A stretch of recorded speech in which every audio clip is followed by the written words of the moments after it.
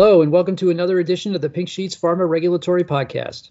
I'm Derek Gingery, a senior writer at the Pink Sheet, and I'm joined by fellow senior writer Sarah Carlin-Smith, senior editor Kathy Kelly, and executive editor Nielsen Hobbs.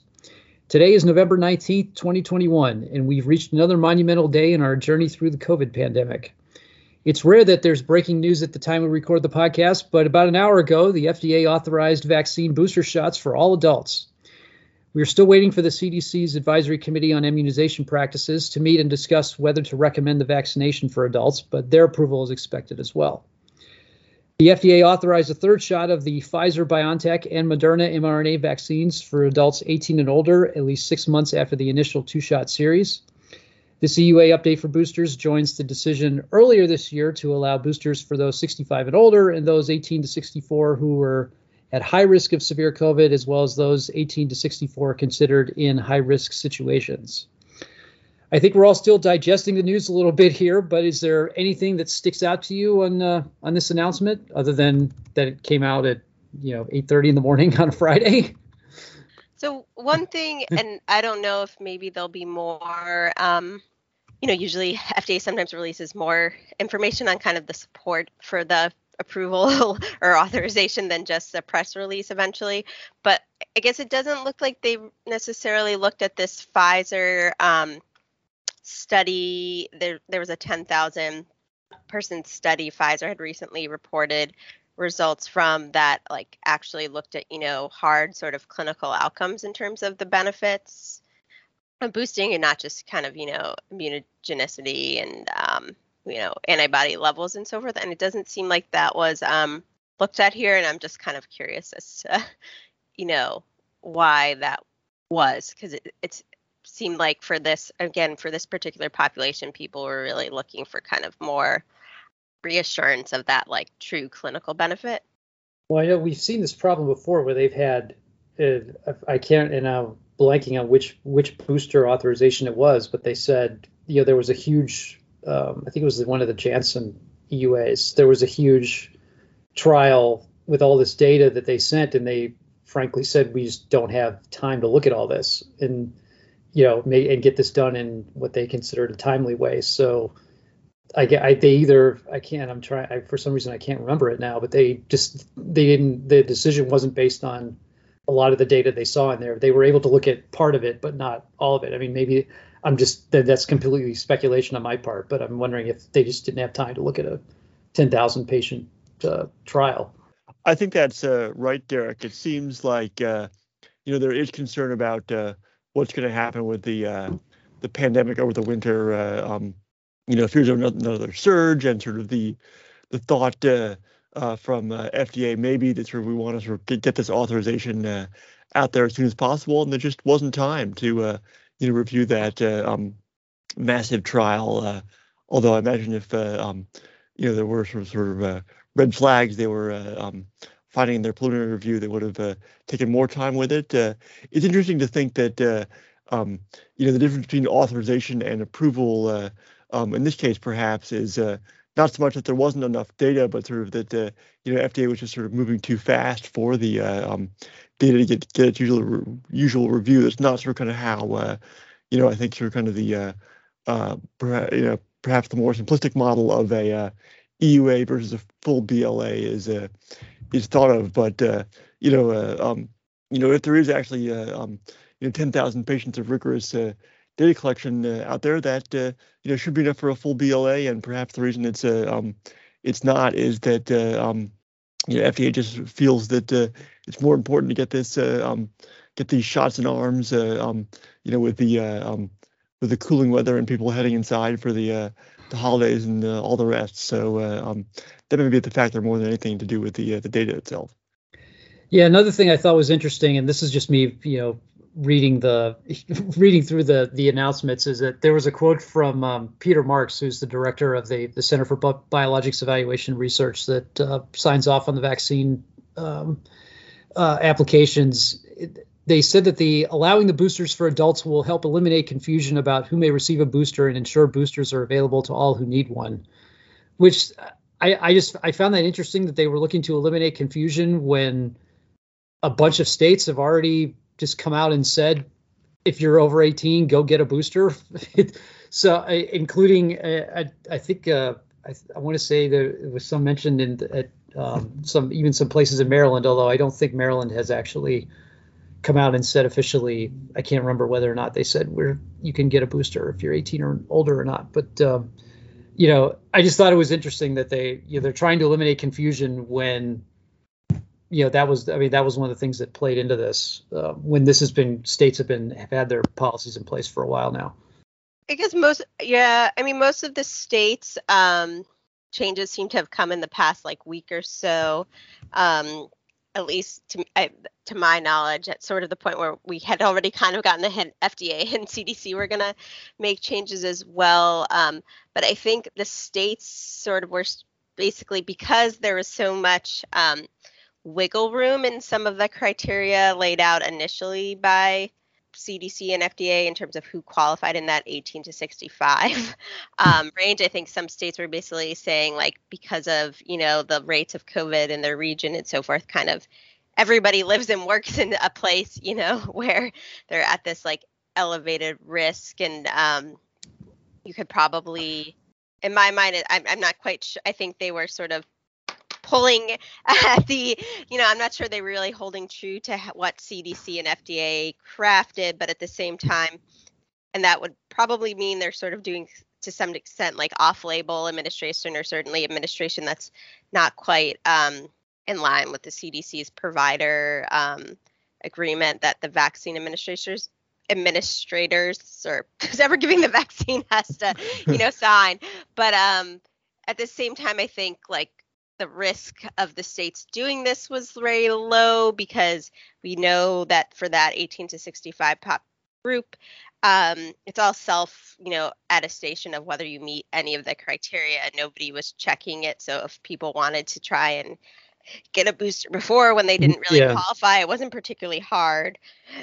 I should have said that too. I don't think CDC was going to kind of go after anybody for doing this. But yeah, I mean, I do think like there's a lot of unique things about this circumstance, but it is like a little bit worrisome to me in thinking about this and how this could play out in other situations, to have states just sort of, change the federal government's guidance and create that added layer of kind of, confusion or question of who.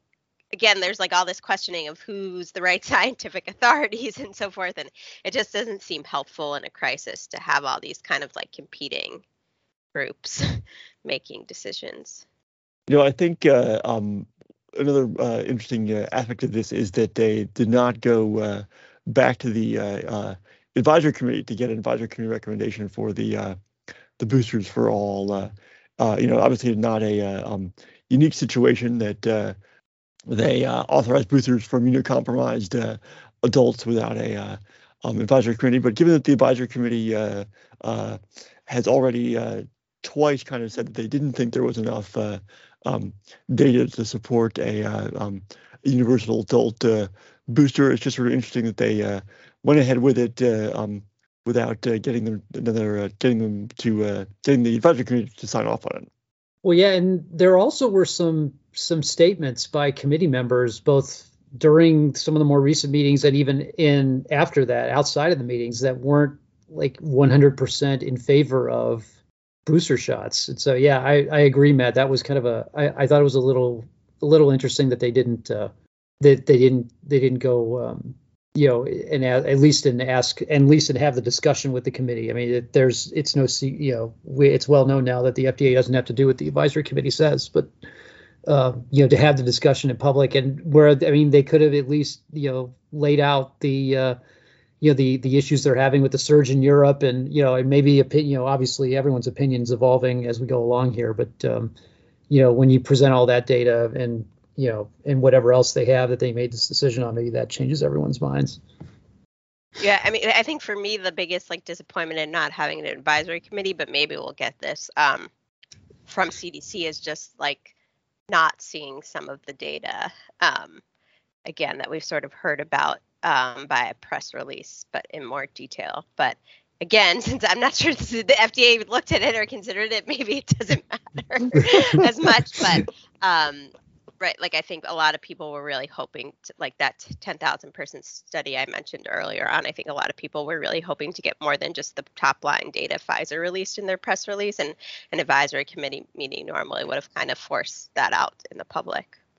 Well, and there's also, I mean, I think the debate is pretty, the FDA is pretty much settled on, 6 months after the primary series seems to be kind of the sweet spot for getting the booster. But I mean, some of the studies have shown that, I don't think it was clear in some of the studies where, like they said, like if you wait longer, the response is better in a lot of cases. And, I think maybe I'm wondering if maybe there'll be a more kind of robust discussion of when to actually give the booster, as opposed to just say, go find a pharmacy and get one right now.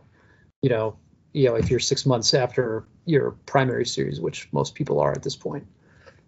Yeah, I mean, I think I think they're balancing again this kind of confusion issue, and because for all the other recommendations so far, although J&J is a little bit different, but for the mRNA vaccines, because it's been this 6 months, at least 6 months, I don't think they'd want to do something different right now. I mean, as maybe like COVID becomes kind of endemic, and if we think people are going to kind of continually need kind of boosters, or as they think about how to vaccinate, people who for whatever reason, weren't vaccinated, early on in this pandemic, like maybe they'll change things. But I think they'd have to have like a really, really strong scientific justification to change things now, given that, all the confusion people already seem to feel over the recommendations.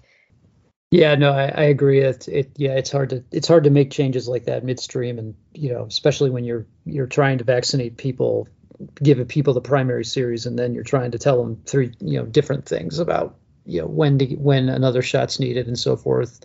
One thing that will be interesting coming up, and I want to say I saw a headline on this in the UK, is now that boosters are approved, is the definition of fully vaccinated going to change in the US? Because that's that changes kind of like work, whether you can go back to work, and with a lot of the these policies and so forth. So that'll be kind of the next thing we have to watch, going for, with this, now that boosters are pretty much have been authorized. So I agree, Derek. I've seen some news about that too, and I actually think there is maybe some states are beginning to, change the definition. So fully vaccinated means, 2 shots plus a booster. Yeah, I think Connecticut maybe is one of those that seem to at least be considering that, if not trying to formally do that. And again, I saw some people kind of worried that, you just kind of create this whole level of logistical confusion if there isn't consistency across the country. And obviously they seem to be doing it before the formal FDA and CDC recommendations, which creates whole other issues of, how can a state basically tell you need to do something that the CDC hasn't even recommended yet. We are sort of ticking up in general on level of vaccinations, and I was thinking, as I sometimes do, about COVID counterfactuals, and wondering sort of kind of how people would feel about the pandemic, and sort of kind of what the debates would be if the vaccine efficacy were, say, at 55-60%, sort of about where we are in terms of adult vaccination, but everyone had gotten one. That's sort of kind of that where the arguments would be, and sort of kind of where the public opinion would be about sort of kind of how to behave, now in the pandemic, if the vaccines were not sort of kind of as effective as they are, but there was more actual universal vaccinations. Maybe an actual epidemiologist can sort of pencil out the numbers to make my scenario work. But just the idea that because they're so highly effective, the whole need for herd immunity is not as strong, although obviously it doesn't go away, but it's not as strong as it is with some other diseases, where it's sort of kind of the the transmissibility and the power of the vaccine are sort of kind of perhaps require it a bit more for personal protection. So just curious if people had sort of thoughts on that, and where what code counterfactuals you all might be playing with in your minds.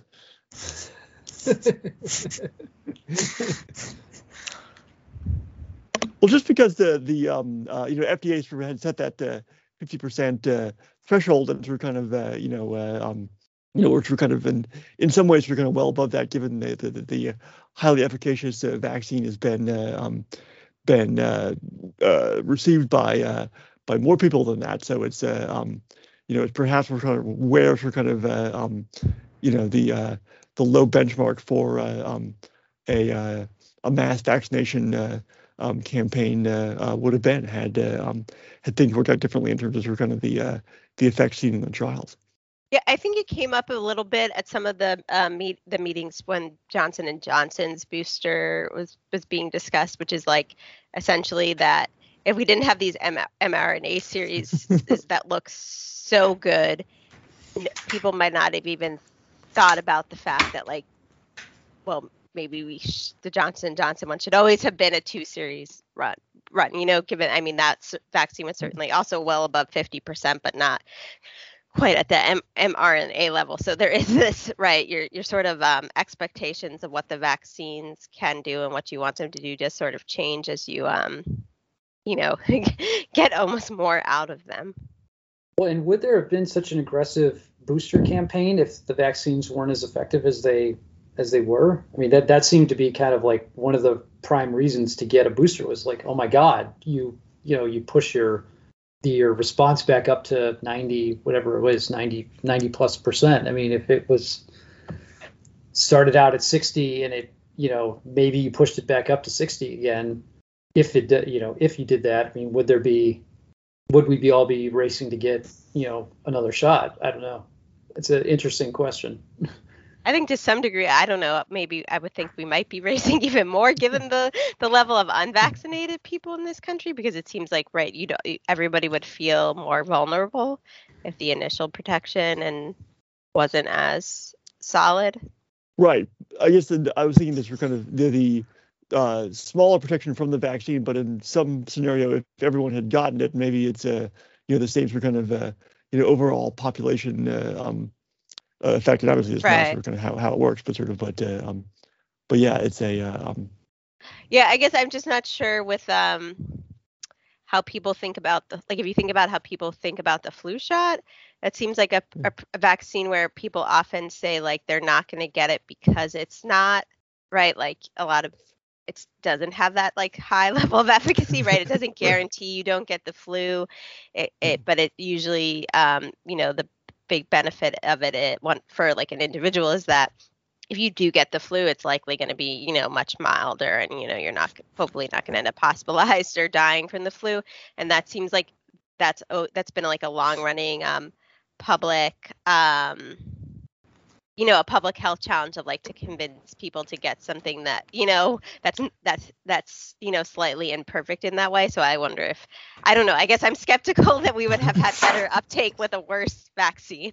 A fair point. I mean, if you look at, we're certainly not. I mean, there are other countries, I guess comparing to the UK, where there's higher uptake. So it's conceivable to sort of kind of see that this doesn't have to be the uptake. But you're right, this sort of kind of the bitter irony of flu vaccine is sort of kind of that the fact that it doesn't sort of kind of sort of kind of work absolutely for you means that you probably should get it more than just to sort of kind of help others around you, perhaps. Sort of kind of that the reason to get it is that sort of kind of it's you need it for the herd immunity effect. So it's a bad trade-off there in terms of kind of the messaging. Yeah, it's interesting. I'm sure there'll be lots of business cases and after action reports and books and textbooks and probably multi-volume series of books written that people, academics, and you and I and everyone else will read. It's looking back at how we could have done this better and what little things caused huge changes and so forth. interesting. It's an interesting thought exercise. We also saw this week another twist in the saga of the controversial Alzheimer's drug Aduhelm. Kathy, you wrote an interesting story about how Medicare Part B premiums will go up next year, in part to pay for the use of this drug. Yeah. So in its recent annual announcement of the standard Medicare Part B premiums for 2022, for the coming year, CMS said there would be an unprecedented increase in the premium, like 14.5%, to $170.10. That attracted a lot of angst in the public, and CMS explained that the increase reflected higher healthcare costs and other factors related to the pandemic, but was also based on the agency's intention to create what they call a contingency fund to potentially pay for Aduhelm and similar drugs, similar amyloid-directed monoclonal antibodies for Alzheimer's. CMS was quick to add that this shouldn't be taken as evidence that it would broadly cover these drugs. There's a national coverage determination to decide what the coverage policy would be that's still underway, and a final decision isn't due until April. But because of the potential cost to Medicare as the primary payer of these drugs, the agency felt it really needed to build some financial reserves to handle the potential costs. So, it's a little hard to know how to interpret this. I would say, if nothing else, it shows that Medicare realizes this expense is coming. We don't necessarily know when, but as the science around Alzheimer's treatment continues to advance, I think the Aduhelm approval was really a wake-up call to Medicare, and they realize that they need to plan for paying for these drugs. So do they think that they're just going to these drugs are going to be widely used once they do get a coverage determination then, or at least is that? I mean, I'm assuming that's the plan.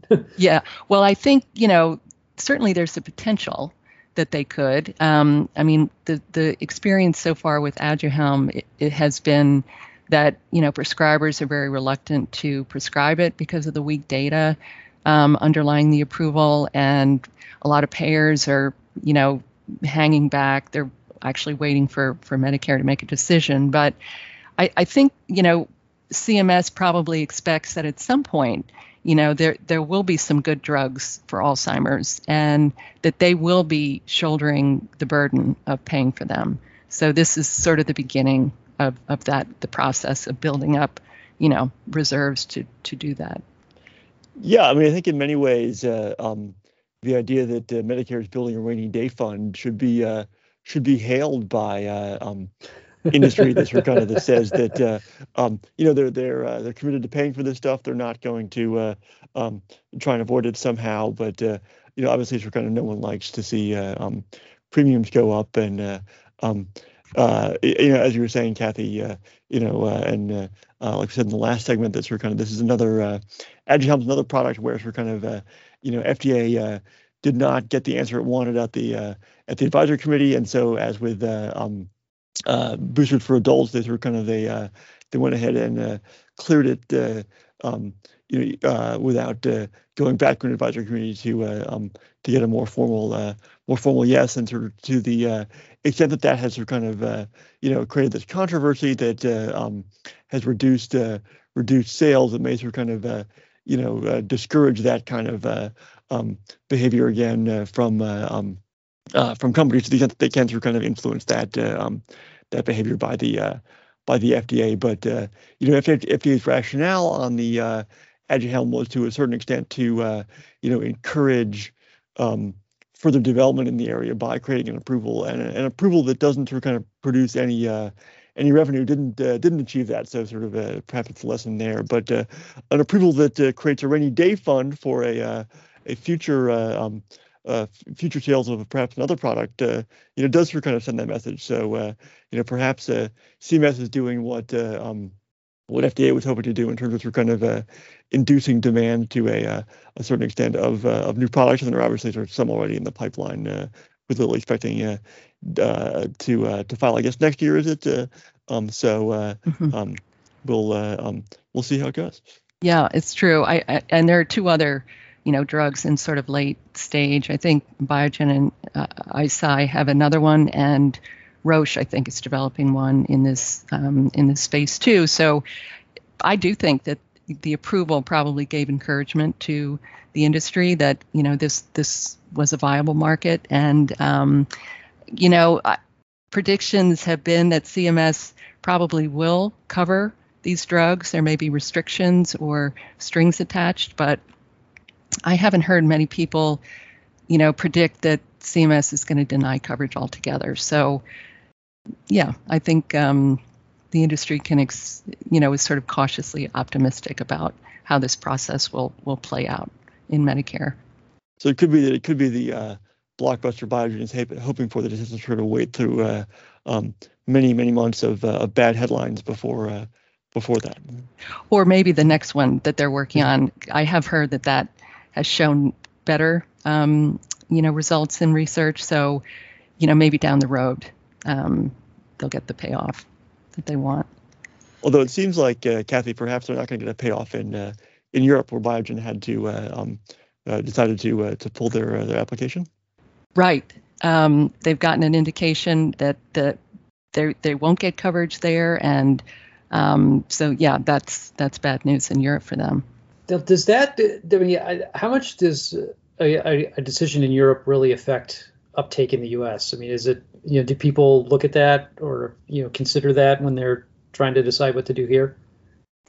I don't think so. I mean, I think generally it seems that the industry feels that the U.S. market is more welcoming than, say, the European market. And I think that's in part because coverage policies are tied up with pricing in Europe. And, Medicare is by law not allowed to consider price in its coverage policies. So that just isn't really a factor in this country.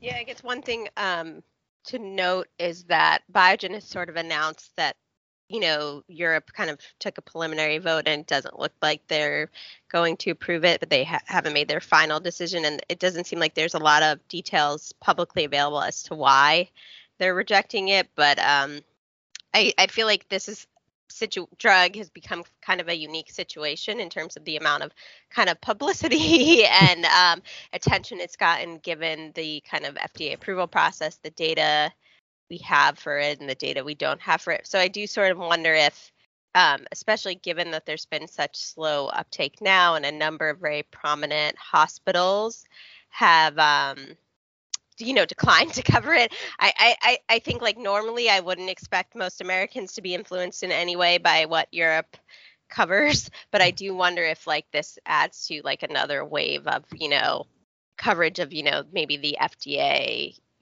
making a poor decision or something like that does influence Americans in a way we normally wouldn't expect them to be influenced by, drug approval decisions by other regulators. Yeah, just more bad news. Yeah, the sort of snowballing effect that sort of kind of creates a general impression that sort of can't be overcome, regardless of sort of what CMS decides to do on its national coverage decision. Mm-hmm.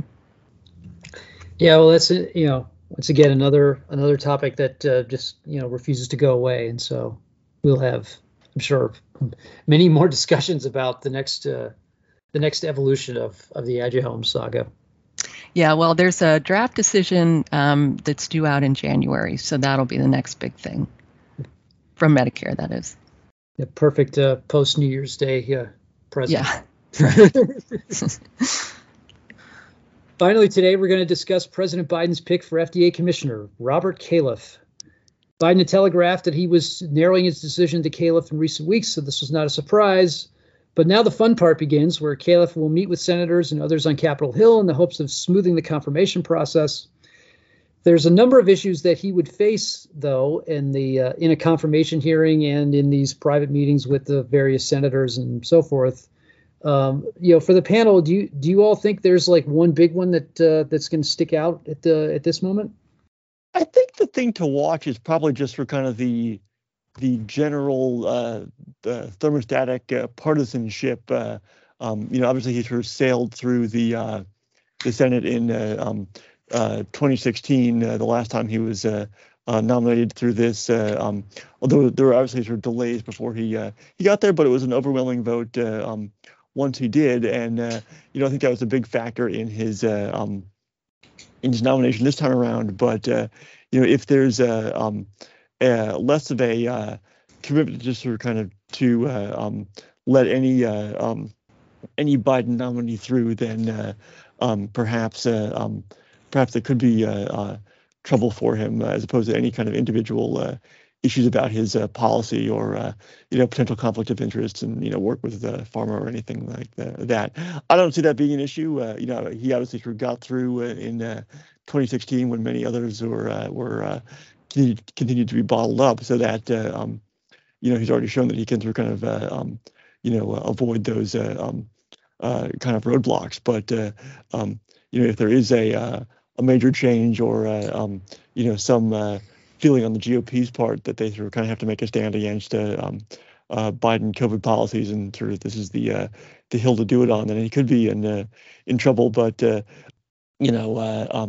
lose a few Democratic votes, as we've already seen. Joe Manchin's already said he doesn't like the idea of Califf, so he's probably going to vote against him, and so he'll need GOP votes, but he's already gotten those, and should be okay. Yeah, I wondered about the partisan stuff, especially after we saw some of the headlines where they were, there were questions of whether they would just say no just because, and but you wonder if, I think there's still a recognition that the FDA, there's still bipartisan recognition that the FDA needs a commissioner confirmed, and while there might be some complaining and some wrangling and so forth, I think at the end of the day, I think they still realize that FDA needs a commissioner. And considering that enough people have said that Janet Woodcock should not be the commissioner full time, the longer they wait to confirm Califf, the longer Janet Woodcock remains commissioner. So or at least on an acting basis. So it's an interesting situation that they find themselves in. Although a lot of the GOP people like Woodcock, so I don't know how they feel about her in comparison to Califf. But yeah, I don't know if you're going to find anyone who's pro Califf but anti Woodcock. So sorry, go ahead. No, I mean, that was basically what I was going to say is I think if there was someone else in this acting commissioner role, people, including maybe the Biden administration themselves, might have felt more pressure to do this faster. But I'm not sure, how much pressure there truly is to get Woodcock out of there and for the Senate to move fast here, because I don't think people see her as being the typical kind of acting commissioner in terms of some of the downsides of that people normally worry about, even in this unique kind of COVID situation. Yeah, I mean the line of succession has one of the deputy commissioners, I believe, or at least it's at one point it did, and we've seen that when Dr. Hamburg left, there was kind of an interim portion there where there was they just invoked the line of succession, and it was those who remember it wasn't a bad situation, but it was a really different situation than kind of the way Janet's been running the agency and in an acting role. So yeah, I could that would create some motivation to put somebody in there who's confirmed. So assuming that Califf does get confirmed, I think as Sarah was mentioning, the COVID pandemic may create some real opportunities for him to move forward with some policy changes on clinical trials that he's obviously quite passionate about. But as we've seen over the last I'll go ahead and call it 2 years now of COVID, even though it's not quite maybe a year and a half is more the accurate statement. But a lot of kind of insufficient data for kind of given the old way of doing things, and then for kind of this important push for racial equity in trial enrollment, and this that could be some hallmarks of his tenure at FDA. Although he has obviously a broad set of priorities, but it'll be interesting to see what he ends up doing at FDA. Yeah, I heard him speak yesterday during the PCORI annual meeting, and he talked about a lot of these ideas that he's been working on, in private industry since he left the commissioner's office the first time. Looking at clinical trial reform and trying to reform the system in general so it's more inclusive and is more efficient, and it gives easier access to clinical trials and to all patients and not just those that are near academic medical centers and so forth. That I'm sure he's going to be pushing that, and just like Janet Woodcock has been pushing that as well, especially coming out of the pandemic, the lessons learned from the pandemic that decentralized trials can be done and can be done well and create the kind of evidence that the FDA can use to make decisions, and like reforming real world evidence and real world data and figuring out how that can be used in a decisional context and so forth. All those things we kind of we're forced to do during the pandemic, and now I think Califf is the one of the people that could really take that and run with it, and not kind of let it sit on the shelf. And one of the worries that we heard was that things would go back to kind of the pre-pandemic way of doing business after once we kind of get through this and things kind of, I hate to say, I think saying going back to normal is a bad, no one wants to use that phrase anymore, because we're not going to go back to the way it was before March of 2020 or January of 2020. But getting back to some stage of where people aren't going to work and interacting in social situations and so forth is, they don't want to see the clinical research enterprise go back to its kind of old way of doing things. And certainly Califf can be one of the people that kind of continues that push to make sure this change is permanent in a positive way.